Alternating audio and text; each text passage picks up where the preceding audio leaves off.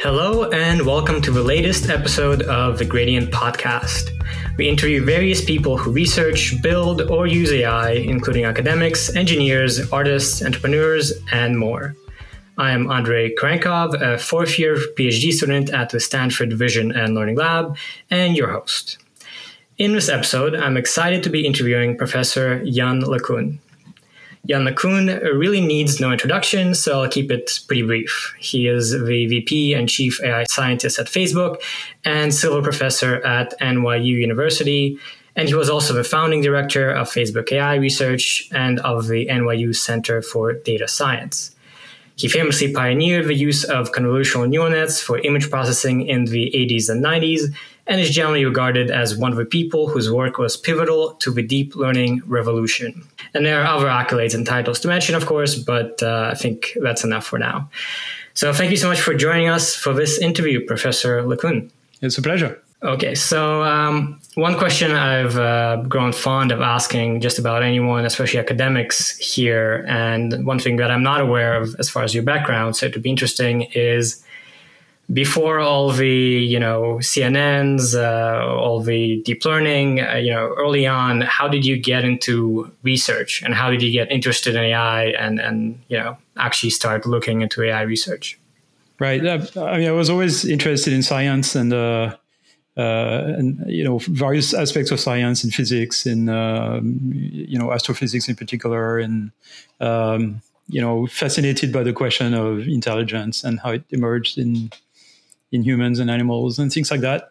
I mean, a lot of questions I was really fascinated by. But when I went to college, I chose engineering because I'm an engineer at heart. I like building things. But I discovered while studying engineering that I was more interested in research than in, regular engineering, if you want. And so I was always kind of wondered about the idea of intelligence and things like that. Being convinced that learning is an essential part of intelligence, and I stumbled onto a few books that talked about. First of all, machine learning. It wasn't called that way at the time, but I stumbled on a book which was actually a philosophy book. It was a debate between the nature and nurture between Noam Chomsky, the famous linguist, and Jean Piaget, the Swiss developmental psychologist. And they were arguing as to whether language is innate or learned. On the side of Piaget was a guy arguing for the learning aspect, called Seymour Papert. He was from MIT, and this debate took place in the late 70s, 1979, I think. And Piaget Papert was basically praising the perceptron. He mentioned the perceptron in the article, saying that it was a surprisingly simple little machine that was capable of learning surprisingly complex concepts. And I looked at this and I realized people had thought about machines that could learn, and I was fascinated by it. So I started kind of digging the literature. I must have been in second or third year of college, and discovered that all publications on that domain had stopped in the late 60s, and Papert was partially responsible for it because he wrote the book that basically killed it. Yeah. So it was a bit of a surprise, but it's a very good book, by the way. Perceptron, co-authored with Marvin Minsky. And by the time, this was early 80s, by that time, another kind of movement in AI was starting, which was kind of logic-based expert systems and stuff like that. And it was starting to kind of get hot, actually. But I thought, this is all wrong. Like, there is no learning. Like, how can we build intelligent machines if they can't learn? So I already had this idea somehow that maybe because I'm lazy or because I'm realistic about my own abilities, I didn't think it was possible to build an intelligent machine by engineering it. I always thought the machine had to basically build itself through learning. So I got fascinated by things like self-organizing systems and then neural nets. And little did I know that a small group of people in the US. I was aware of works of that type in Japan that I kept going, actually. But I didn't know people in the US were kind of restarted working on this a little in secret, people like Jeff Hinton and Terry Sinofsky and Jay McClelland and David Wormelhart. But I kind of, got in touch with them. Then I started a graduate program where I really wanted to work on this, and I couldn't find anybody to be my advisor because nobody knew anything about this. I found someone Maurice Migon, a very nice guy, who said, I can sign the papers, but I can't help you. Technically. So I was really isolated. That's how I came to it. Interesting. Yeah. So you got inspired basically by discovering perceptron, which kind of is one of the first really AI accomplishments. And then, seeing that no one else was doing learning in the early 80s, and then kind of had to correct that, I suppose. Yeah. I got in touch with a small independent lab in Paris. It was a informal thing where people who had positions in universities were kind of getting together to think about what they call automata networks. So this was, there's like cellular automata and things like this. Basically, the automata network is this general idea that you have complex collective phenomenon emerging from the interaction of a large number of very simple elements. And that's really also what neural nets are about. So these people were interested in this. So I kind of hook up with them, and they helped me with, things like finding a good graduate school and stuff like that.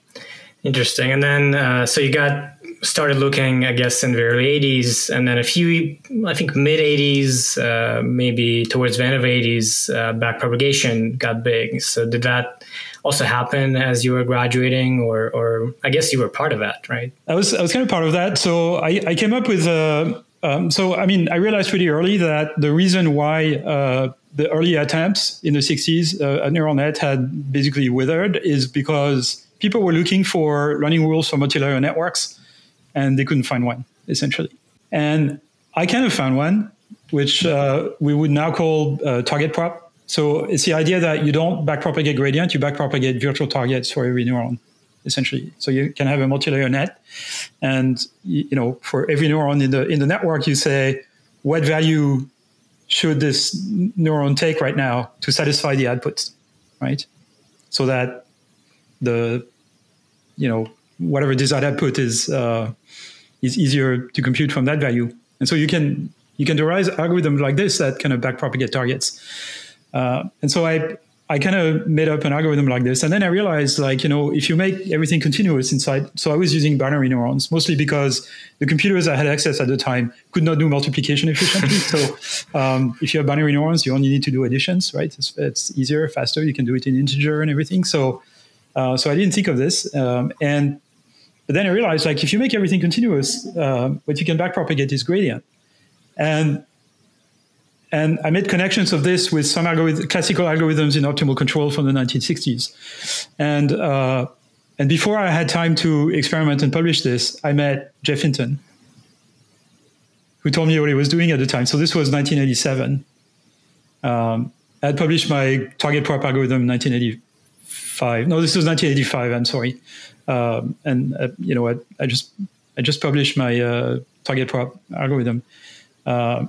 And Jeff saw it, and he was in France for a conference, and we hooked up, and he told me what he was doing. And as he was explaining, I was kind of completing his sentences, saying, exactly what you're doing.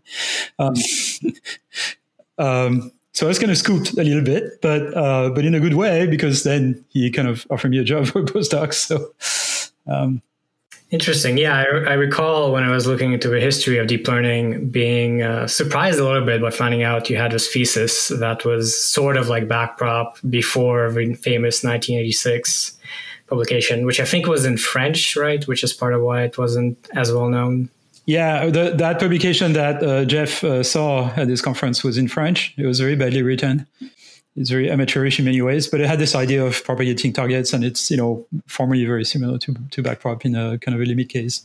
Mm-hmm. And then I had a second paper in which appeared in '86. I wrote it in '85, proceeding of a workshop where I made the connection with. I read it as backprop as well and things like that. But and this was shortly before the Wormelhart Hinton Williams paper kind of appeared. Mm. But by then I had spoken to Jeff, so I knew what he was doing, and Yeah, regardless of the impact of a paper, it got you connected to Jeff, and the rest is kind of history. And just a little bit more, since we are on this trend, I know the initial publication on CNNs was late 80s, I think 89. And I'm wondering when that started germinating in your head. I know there was the neurocognitron from the early 80s. So kind of curious how that came about. Well, pretty early, because, when I was spending a lot of free time in libraries, kind of, going through the literature of the 1960s, I also kind of looked at, computational neuroscience or theoretical neuroscience group, the work of, Eric Kandel on synaptic adaptation and Hubel and Wiesel on the architecture of the visual cortex, and then discovered the cognitron, neurocognitron.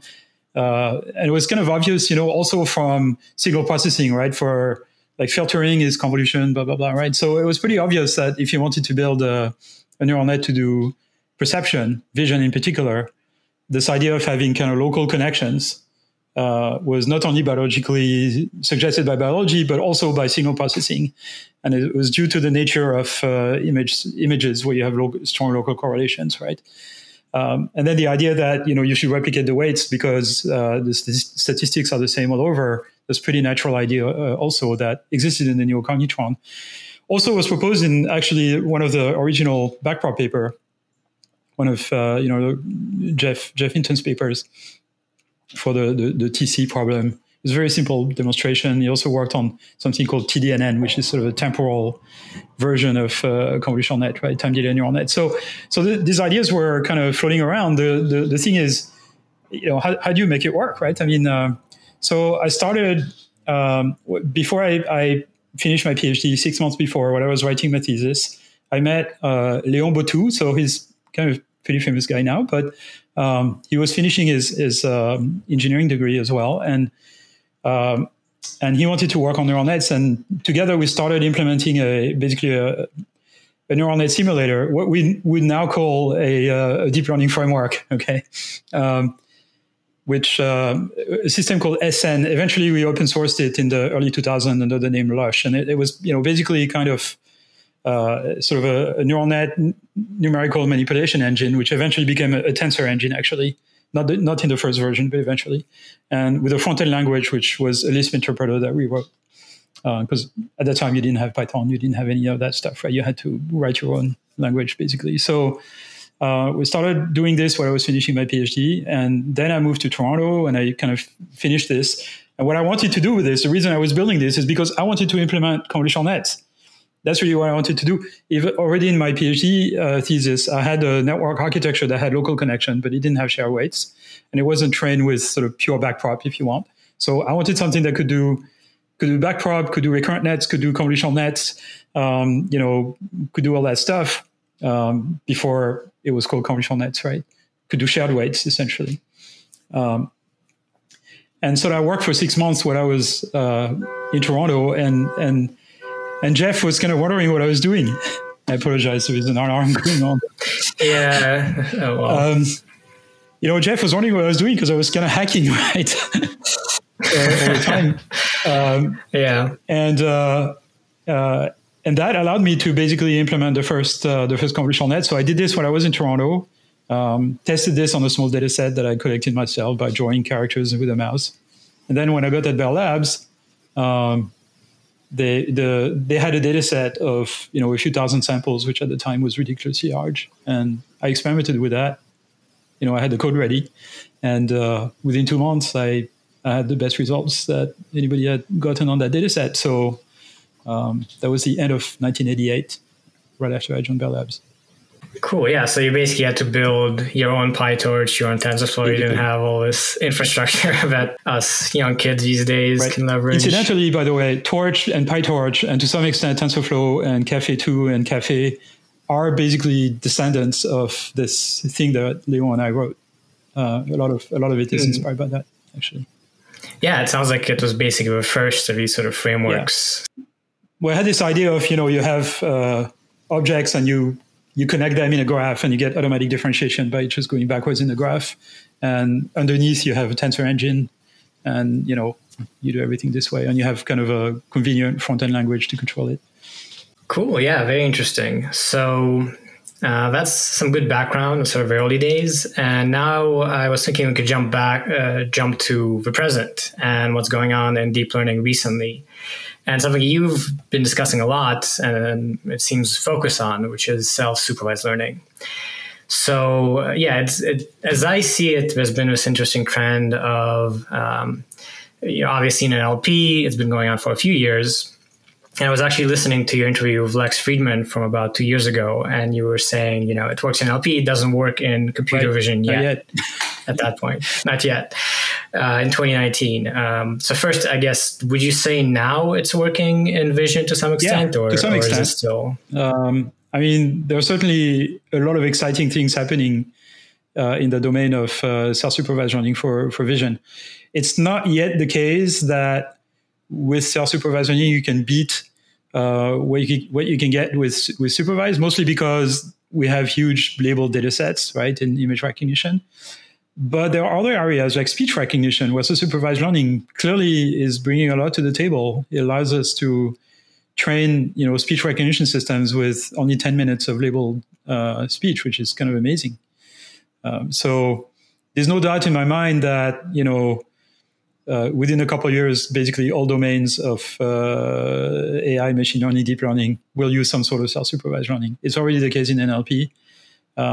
It's starting to become the case in speech, and pretty soon in vision as well. The big challenge is, how can we get machines to learn how the world works by watching videos, essentially. Yeah. And the trend is obviously pointing in this direction where everything is pre-trained with this approach. Maybe starting, there's a couple papers, it seemed to explode in Vision 2020, so I was thinking we could delve into it. But before that, I was curious if you could sort of recap, how would you define self-supervised learning and why you think it is so promising? I know you have a cake metaphor, but, right. Maybe just for listeners. Yeah, I give a number of talks, for the last 5-6 years around this very idea. But basically, if you train a system using reinforcement learning, you're only giving feedback to the machine once in a while, right? And it's a single scalar value. And so the sample complexity of pure reinforcement learning is just ridiculous. It's, you need, the equivalent of tens of thousands of years of real-time training for, a robot to learn anything, basically. And that's completely impractical in the real world. There's a recent paper by, very prominent people from DeepMind, the lead author being David Silver, saying reward is enough.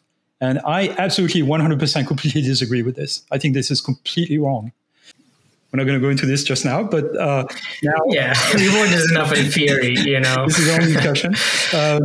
Now, there's supervised learning, and supervised learning, you only supply the machine with a small number of bits per sample. And then self-supervised learning is the idea that you use supervised learning, but you use supervised learning to get the machine to learn to basically predict part of its input from another part of its input. Okay? And when I say predict, it doesn't mean necessarily reconstruct. It needs model the dependency between different parts of the input, right? So it could be a model that says, I give you the left part of an image and the right part of an image. And the model tells you, is this right part compatible with the left part? Okay, is it a good completion of the image? Or you give it an initial segment of a video and then you propose a continuation and it tells you, yeah, this is a good continuation, or not, this is not a good continuation. If a system is capable of telling you this, that means it has captured the dependency, between things. So if it sees in that video an object that follows a completely unphysical trajectory, it will tell you that's not physical. So I understand physics, so not possible. So that's the basic idea of self-supervised learning. You basically use supervised learning in some way, but you supervise the system to predict part of the input from another part of the input. So until about a year ago, or maybe a little earlier than that, I was a big fan of kind of generative models, by which I don't mean probabilistic models. I need models that actually produce the thing to be predicted. So if you want to predict a system to do video prediction, to train a system to do video prediction, you show it a video clip and you train it to predict the next frame on the next few frames or some frames in the future. And the problem with this, of course, is that there are many frames in the future that are compatible with an initial clip. And so the question is, how do you deal with the uncertainty in the prediction? The logical way of representing uncertainty is by parameterizing the set of plausible predictions through a latent variable. And as you vary the latent variable over a set or over a distribution, the output varies over a corresponding set. Okay, so that's a way to represent a collection of predictions instead of a single one. It turns out that doesn't work very well if you want to train a system to predict video, or even if you want to train a system to learn from data augmentation, right? So you would give an image and then give a distorted version of the image, and then train a system to basically predict the distorted version from the original version, run it through an encoder, and then run it through a decoder that predicts the distorted version. Perhaps you feed it with the parameters of the distortion or something. It doesn't work very well. There's been a lot of attempts through autoencoders of various types, masked autoencoders, denoising autoencoders, various approaches, GANs, right, of attempting to learn good representations of images through reconstruction or prediction. None of those things work, or at least they don't work very well. Not well enough, yeah. That's right. And the stuff that works is something, Jeff Hinton and I kind of worked on in the early 1990s, called joint embedding or metric learning. So basically you have two neural nets. You show it the two things, the thing you're observing and the thing you want to predict. You're not going to predict that thing, but the system is going to tell you whether those two things are compatible or not. And what you do is you take an example, you take an image, you get a distorted version of the image, and then you run those two through two neural nets, and you train the neural nets to produce similar outputs, basically. Now, that's the easy part. The hard part is to make sure they produce different outputs for different input images. Yeah, because there's a trivial solution of everything is the same, so you don't want that. Yeah, that's right. That's called collapse. Okay, regular collapse or informational collapse. Basically, the two networks happily ignore the input and just produce constant outputs that are always equal, right? So what is the obvious fix for this? And there's two ways to fix this. The obvious fix that I came up with in 1992-93, there's a paper on this on so-called Siamese networks, is to basically have negative samples, right? So you show pairs of images that you know are dissimilar, and then you push the two output vectors away from each other with some loss function. Jeff Hinton had a similar idea, but he was using some measure of mutual information between the two outputs. There was papers by Becker and Hinton in the early 90s on this. One of them was actually published in Nature. It was kind of interesting. Then that idea was pretty much kind of went dormant, and then kind of was revived in the mid-2000s, also by me and Jeff, sort of more or less independently. For sort of various reasons. This was when deep learning was on the verge of reappearing. So we said, maybe it's a good idea to kind of revive this idea. And that came back in force in the last few years with a whole bunch of different algorithms that people have proposed, so-called contrastive joint embedding, right? Where you have those similar and dissimilar pair. One of them actually came out of Jeff Hinton's group at Google. It's called SimClear. And then there was a whole bunch of them from Facebook, Perl, Moco V2, etc., SimSiam, blah, blah, blah. But there were still kind of contrastive methods. And I don't like contrastive methods because they don't work in high dimension. It's very hard to kind of push things away from each other in a high dimensional space. The curse of dimensionality is against you. And the idea there is you basically treat, you take augmentations of the same image, and those are positive pairs, and you take other images as negative pairs. And part of the problem is there's a lot of negative pairs. So there's a lot of ways for images to be different from each other. And even if the embedding space in the end has, a couple hundred dimensions, it's still hard, right? So SimClear, for example, takes a very long time to train because of that. And you have to use all kinds of tricks for like hard negative mining and all that stuff, right? So a few ideas popped up, some of them by accident, some of them because people had good intuitions, like, having a predictor, kind of not quite sharing the weights between the two halves, but have the weights of one half be sort of a slowed down version of the weights of the other one using exponential moving average. And then there was the paper by DeepMind, BYOL, bring your own latent, that says, you don't actually need negative samples. You can do it non-contrastively. Yeah, I was thinking we could go into those actually in a bit more detail because Sure. those are quite interesting, I think. But before that, there was an earlier paper, I think. 2020, there were a lot of these papers that kind of rapidly made progress. Early on there was Simcler, which was interesting because it's a simple framework for contrastive learning, which kind of just took Siamese networks with some tricks, and it turned out to work with dot augmentations. And then there was Suave, which I found pretty interesting. So the idea there is you don't need negative pairs. That was maybe the first that I've seen where you go away from that. And I think the key idea there is quite interesting. So maybe we can discuss that and the key how it works. Right. So, SimClear, like the earlier models from the mid-2000s and early 90s, is contrastive. There's explicit negative pairs, right? Then there are techniques that are based either on quantization or distillation. And it started actually way before Suave by the same team at Facebook AI Research in Paris, under Armand Joulin, Piotr Bojanowski, I'm sorry. Mirowski is another person from a student of mine who's a deep mind. And Mathilde Caron, who's a resident PhD student at FAIR Paris.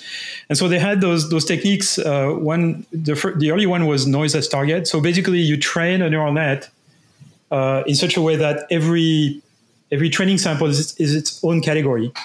Every training sample with all of its distortions is its own category. Okay. And so if you train on ImageNet, you have 1.3 million categories, right?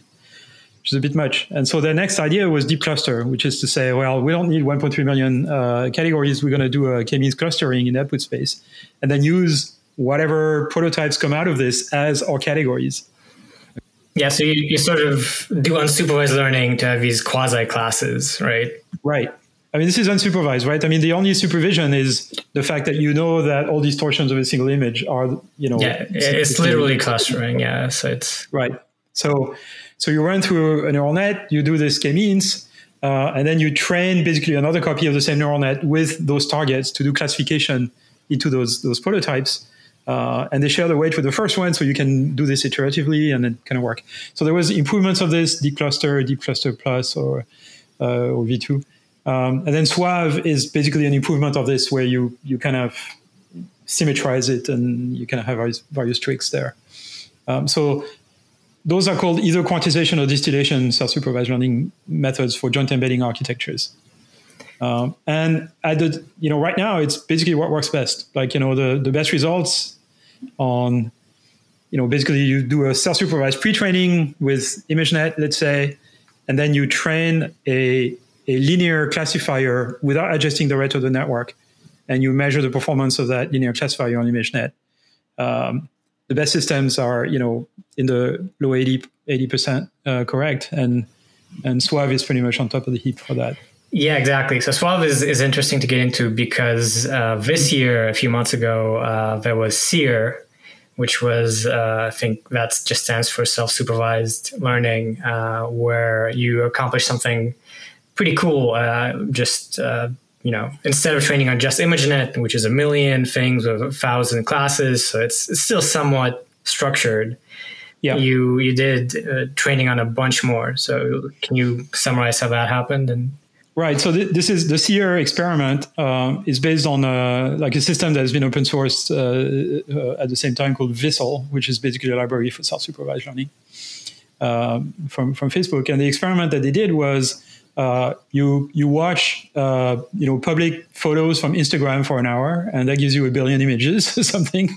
It's not an hour. I don't know how long it takes, but it's very short. And it's just random images, no hashtag, nothing. It's completely unmanaged and cared for, if you want. Just 1 billion images from Instagram, random images.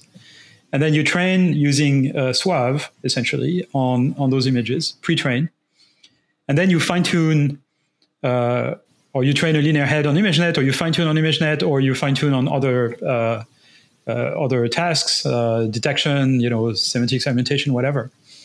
And this system gets really good performance on all those tasks, surprisingly good. So that's kind of one of the early demonstrations that if you have a big enough unlabeled set, those techniques will actually give you kind of state-of-the-art performance essentially on vision. So that really kind of opened the eyes of a lot of people to the possibilities of SSL finally having a big impact in computer vision. For sure, yeah. And one of the cool results, if I remember correctly, was you can't just not only fine-tune, you can have sort of few-shot fine-tuning where you don't need that much data, and it works really well even in that mode, which is a huge impact, as one of the limitations of deep learning famously is you need lots of data, which is not always feasible. Right. Well, you need a lot of labeled data, but now not anymore. You need a lot of data, but you only need a small amount of labeled data. Yeah, right? Exactly. So one question, so SWAV is sort of sits in between the contrastive and non-contrastive method in the sense that when you train a system to kind of classify into those, prototypes, sort of, fake categories, if you want, invented categories, virtual categories, you are sort of implicitly doing a bit of contrastive learning, right? Because you can only because of normalization of softmax, you can only give a high score to one category. Automatically, the score of the other ones go down. So there is a bit of an idea of contrastive character to that, to those approaches. Yeah, you have a positive class for your image and augmentations, and sort of all the other classes are wrong. And that's a good point to transition to these other things that you mentioned, BARL and SimSiam, which both are fairly similar and I think are very interesting in that, it's not obvious why they should work. Right. So yeah, maybe can you go into what that is and how that came about? Okay, so the big question is, how do you train those things in such a way that you avoid the collapse, so you avoid the system from sort of finding a trivial solution, but at the same time, you don't want to use contrastive methods, right? There's sort of various ways of doing this. So BOL is a bit of a random intuition, and the people kind of stumbled on it. The way you can tell they stumbled on it is because the first talks and papers on it just did not explain why it worked. In fact, there is a paper at ICML by people from FAIR, Yann, Understanding Self-Supervised Learning Dynamics, which just came out. I just saw it yesterday. It came out and won honorable mention for best paper at ICML just yesterday. And in fact, it's an explanation for why it works. So there's various attempts. There are people from DeepMind also saying, oh, it's normalization. Oh, no, it's not normalization, blah, blah, blah, in batch norm and everything. So, I encourage you to read those papers. Normalization has something to do with it, actually. But and SimSiam is kind of a different way of handling this, but doesn't collapse for probably similar reasons. But what I'm actually more excited about is other non-contrastive methods, which of course I'm biased because they came out of my group at Facebook, but I think they don't collapse, and we know why. And they're based on essentially maximizing a measure of mutual information between those two outputs. And this is an odd idea because that's the idea that Jeff Hinton was using back in 1992 with Sue Becker, and that he revived in the 2000s to some extent. So this idea that if you have two networks and they observe kind of two parts of the same image or two different sections of a video or whatever, and you train them to maximize the mutual information between them, they're not going to collapse because their information they carry needs to be as large as possible. But they're going to extract whatever is common between those two inputs. Okay? So if you have two distorted versions of the same image, what's common between them is the content. It's the nature of the object that's in it, right? Now, the next question you might ask is, how do you measure information content, mutual information between two variables? And that's where things become difficult, because mutual information has a clear definition, but it doesn't have a clear way of estimating it. It's like a probability distribution. If I give you a bunch of points and I ask you what's the distribution those points came from, you cannot answer that question. It exists, but how do you get it? Yeah. Right. You need a model, right? Yeah. You need a model of a distribution that allows you to basically interpolate from or extrapolate even from a finite number of points. And you have exactly the same problem with mutual information. You need a distribution underneath to estimate it, and you need to make hypotheses about the distribution. If you do it wrong, your system will just break your assumptions and not actually do what you want. That's a problem that Jeff actually encountered back in the 90s. So the basic idea of, so there's two methods. One is called Barlow twins, and the other one is called VicReg, and they're very similar in many ways. I like VicReg a little better because we know exactly why it doesn't collapse. At least we have a explicit provision for why it doesn't collapse. And the idea is very simple. You have those two networks. They don't need to have shared weights. They don't need to be identical. They don't need to be looking at the same thing. One could be looking at images, the other one at audio, for example. So you don't have this constraint that those other methods have, that the weights need to be shared between the two networks, right? So here, there's two different networks. They produce two vectors, call them embedding. You minimize the square distance, essentially, between them, okay? Either with a normalization or without, but VCREG doesn't need normalization. Barlow Twins does. So you minimize the distance between them. So that does not prevent collapse. So you have another criterion that maximizes the information content in each of those vectors. And VCREG and Barlow Twins do this with slightly differently, but with the same basic idea. The basic idea is that you want the variance of each of the variables of both of those vectors to be non-zero, to be something. It doesn't matter what it is, but it needs to be. So it's not just constant, right? Right. So it can't just collapse and be constant, right? You penalize it for being constant over a batch, let's say. And then the second thing is that the system can still cheat because it can produce basically the same value for all the components of the vector, right? The vector would be not informative at all. So some people have called this dimensional collapse. I prefer to call this informational collapse because it's a bit more general. And so the idea from Barlow Twins that VCREG also uses is to decorrelate every pair of variables between them. So you compute the covariance matrix of those vectors, and you have a term in your cost function that says, I want the off-diagonal terms of this covariance matrix to be as close to zero as possible. And that works. Interesting. It works as well as, SWAV and...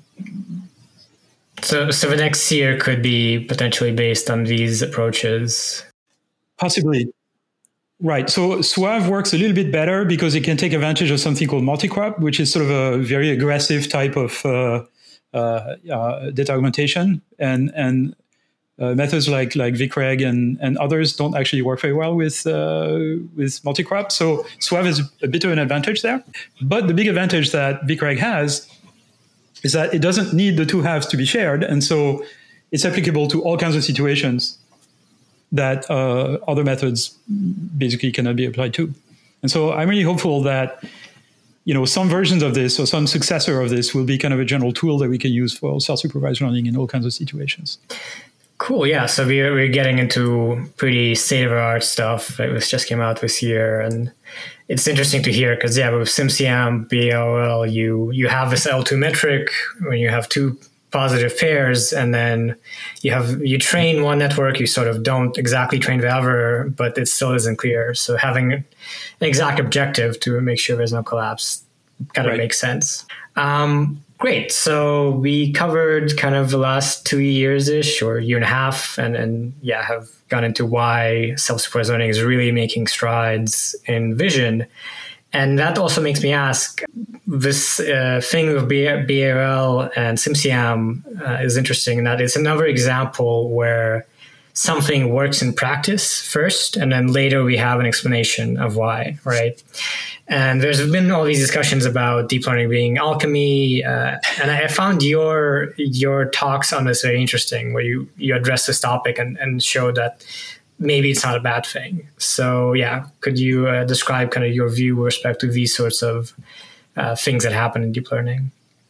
Right. So this was a little triggered by, a talk that Ali Rahimi gave at NeurIPS a few years ago, when they won the Test of Time award, right? And so claiming that deep learning was alchemy and, other methods in machine learning were better justified and easier to understand theoretically. And I really kind of got riled up because so we had an exchange with Ali on various social networks, and which I think was very interesting and constructive discussion. And, my argument was there is a lot of examples in history where technology preceded theory. And it's in fact very rare that theory actually suggests a practical thing. It happens, of course, and there are famous examples, but very often the practice, actually the engineering, if you want, precedes the science or certainly the theory that justifies it.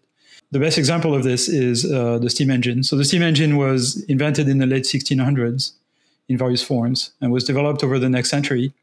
And thermodynamics was not developed in the form that we know it today until the early 19th century.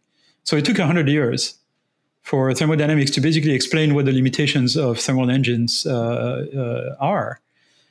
And, there are other examples in, optics, for example. The telescope and the microscopes were invented before Newton figured out the laws of diffraction. It wasn't Newton, actually, it was Snell. And people claim they were, similar work in the Middle Ages in the Arab world, although it wasn't expressed in kind of the same way. But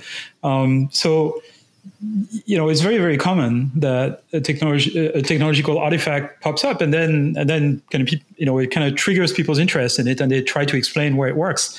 And in the process of doing so, they come up with a theory that is much more general than the stuff they set out to explain. Thermodynamics is the basis of physics and biology and just about everything, right? So, it's like the science of science, if you want. And so it's interesting. What is the equivalent of thermodynamics for intelligence? Artificial or natural, by the way, or for learning, even if we want to be a little more restrictive, right? Is it the classical statistical learning theory, like the Vapnik-Chervonenkis type learning theory, or is there something more that we can say? Yeah, and that is a harder question than, I suppose, building something that works, which we've been doing for a decade with deep learning. And, right. And in a sense, deep learning is an example of this, where no one expected these giant neural nets to actually... Well, not no one. Like some of us did. Oh, yeah, that's true. But there was no explanation for why a big neural net with just stochastic gradient descent would work in theory. But it did work. That's true. And then the theory is coming out sort of now, or starting to come. Yeah. There are phenomena that we knew about in the early 90s. We could not really kind of, write them down theoretically. But the phenomenon, for example, that you make a network bigger and, every statistical textbook tells you this would not work as well because it's overparameterized. And in practice, those bigger networks were actually working better. The bigger you made the network, the better it worked. There's another thing that says, you have a non-convex objective function. It will never converge, right? You have no guarantees. And the solution to this was to make the network big also. And it turns out if you make the network big, the local minima problem is actually not a problem. The system will find a minimum. You'll find a different one every time, but you don't care because they're all equivalent pretty much. And people are starting to understand this on the theoretical level. There is the phenomenon of double descent, right? Where, if you have a tiny neural net and you increase its size, there's a point at which the tester goes bad. And that's just when the network has just the right size for the problem or the model, whatever it is. But then if you make the model much bigger than the necessary size and it's a neural net, doesn't work for other models, the generalization error goes down again. So there's this sort of double dip. And this breaks everything you read in every statistical textbooks.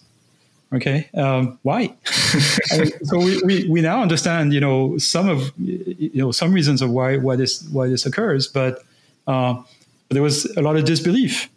So that suggests something that's very important from the heuristic point of view, which is that, certainly theoretically understanding what you're doing is very important.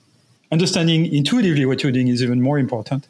Okay, but then also that if you limit yourself to working with models that you understand theoretically, you're basically limiting yourself a lot in the sense that there's a lot of things you will not consider touching just because you don't understand them theoretically.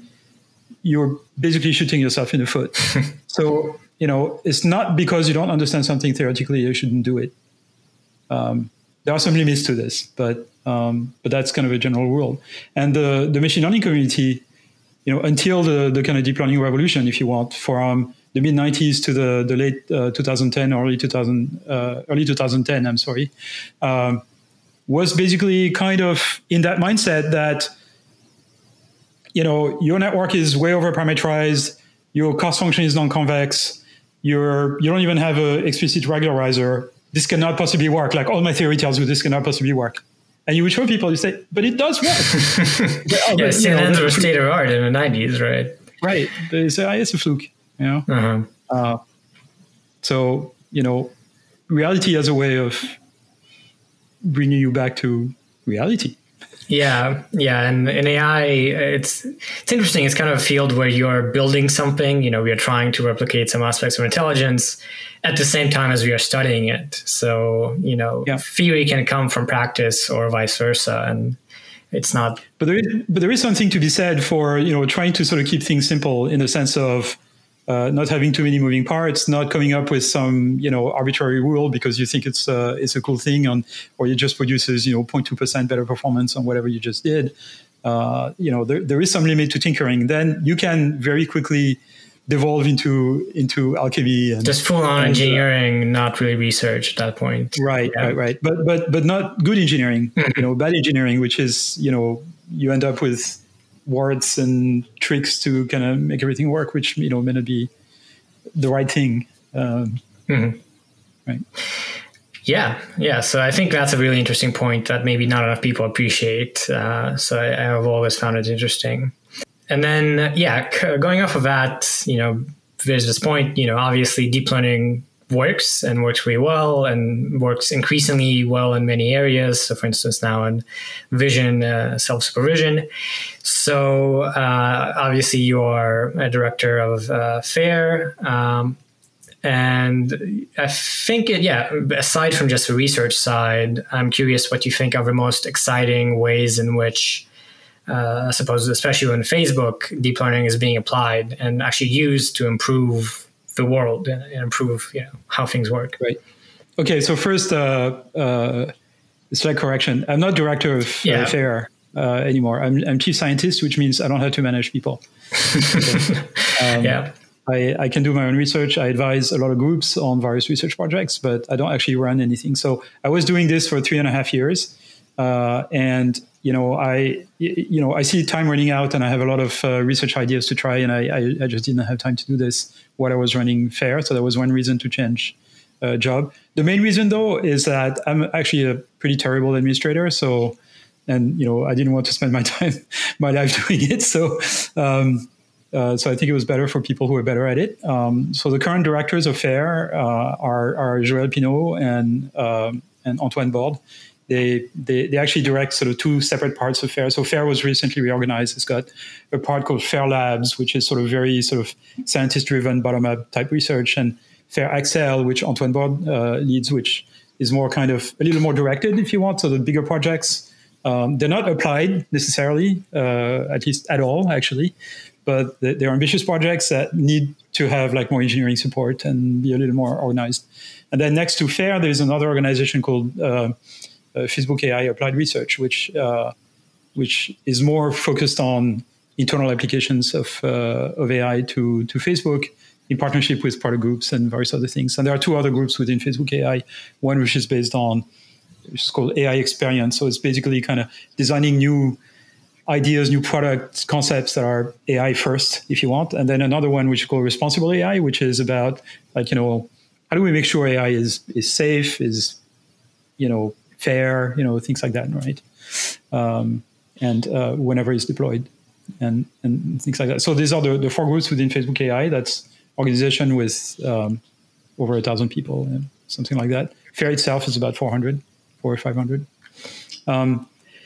And applications of AI at Facebook. Now, I've been fond to say over the last year or so that if you take deep learning out of Facebook, the company essentially crumbles. Mm-hmm.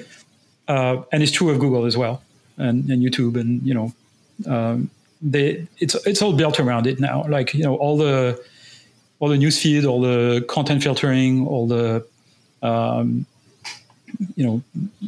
spam, clickbait filter, all that stuff. It's all based on deep learning.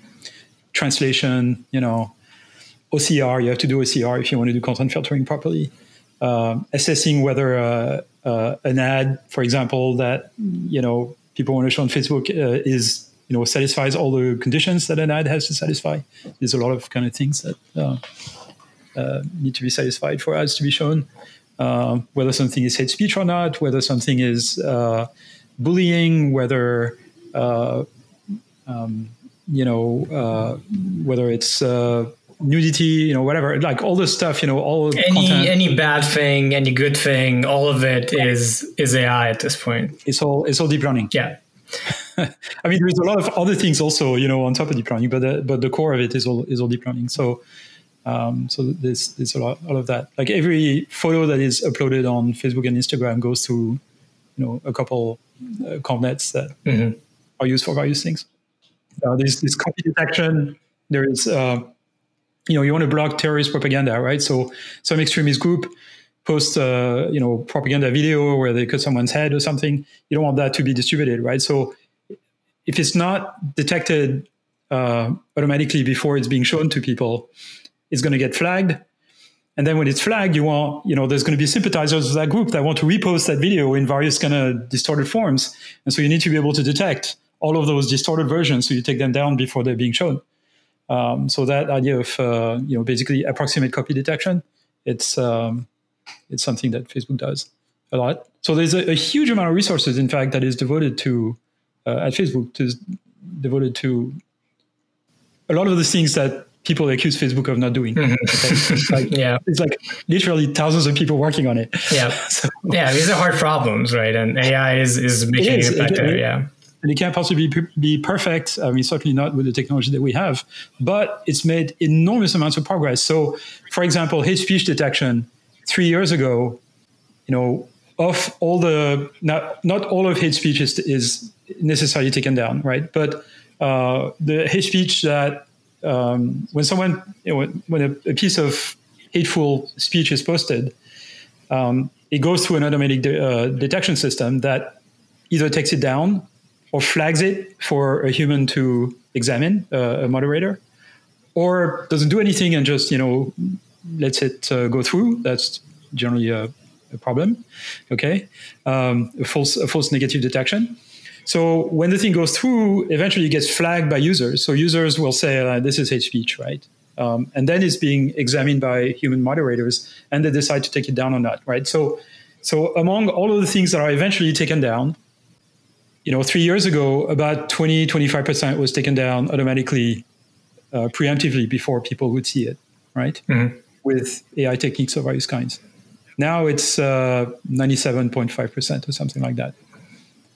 And that's basically entirely due, not entirely, but mostly due to progress in NLP, for example, in, basically using transformers pre-trained with, denoising autoencoder methods, Bert and friends. Yeah. Right. So anyone, there's still this meme that comes up, I think, every once in a while of like, oh, will we have another AI winter? And given Google and Facebook are based on AI, it seems doubtful at this point.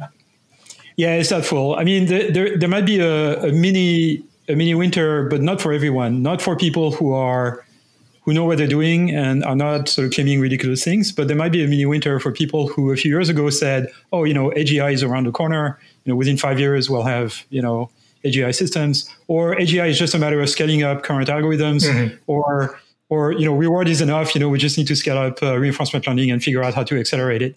So those claims, I think, are just wrong.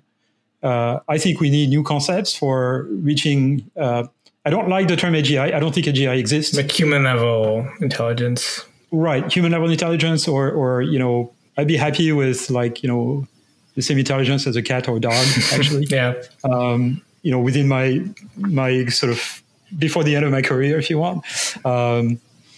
But so human level intelligence is, sometime after that, but human intelligence is very specialized. And so I don't believe in the concept of general intelligence. Yeah, so the hype, has to die down. It's been pretty exponential, but progress will continue at this point for sure. Yeah, but we need, somewhat, breakthroughs in the domain, in the domain of self-supervised learning, for example. So basically allowing systems to learn world models, right?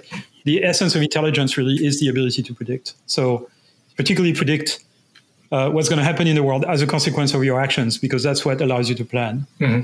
And so if we can train machines to predict what's going to happen in the world, including as a consequence of their actions, then we'll have made a big step towards more intelligent systems. Maybe systems that have some level of common sense, some level of intelligence approaching that of a cat or a dog. Eventually, we'll see how long it takes. But it's hard. Yeah, I work in robotics, so Right. My condolences. That's a little bit behind LP and CV in terms of how easy things are, but maybe this decade we'll get there. So that's great to hear. As chief AI scientist, I assume that you are working on the research and the ideas to get us to cat level intelligence. So I'm excited to see what FAIR produces in the coming years and what's been produced in the prior years in terms of self-supervised learning. And I think that kind of wraps it up for us. So thanks again for this really interesting interview. It's been a real pleasure to talk to you. Well, the pleasure was mine. Thank you so much for having me on. Alrighty, and just let me do our outro. Once again, this is The Gradient Podcast. Check out our associated magazine over at thegradient.pub. If you enjoyed this interview, please support us by sharing it and subscribing and reviewing and all of that. Thank you for listening, and be sure to tune in to our future episodes.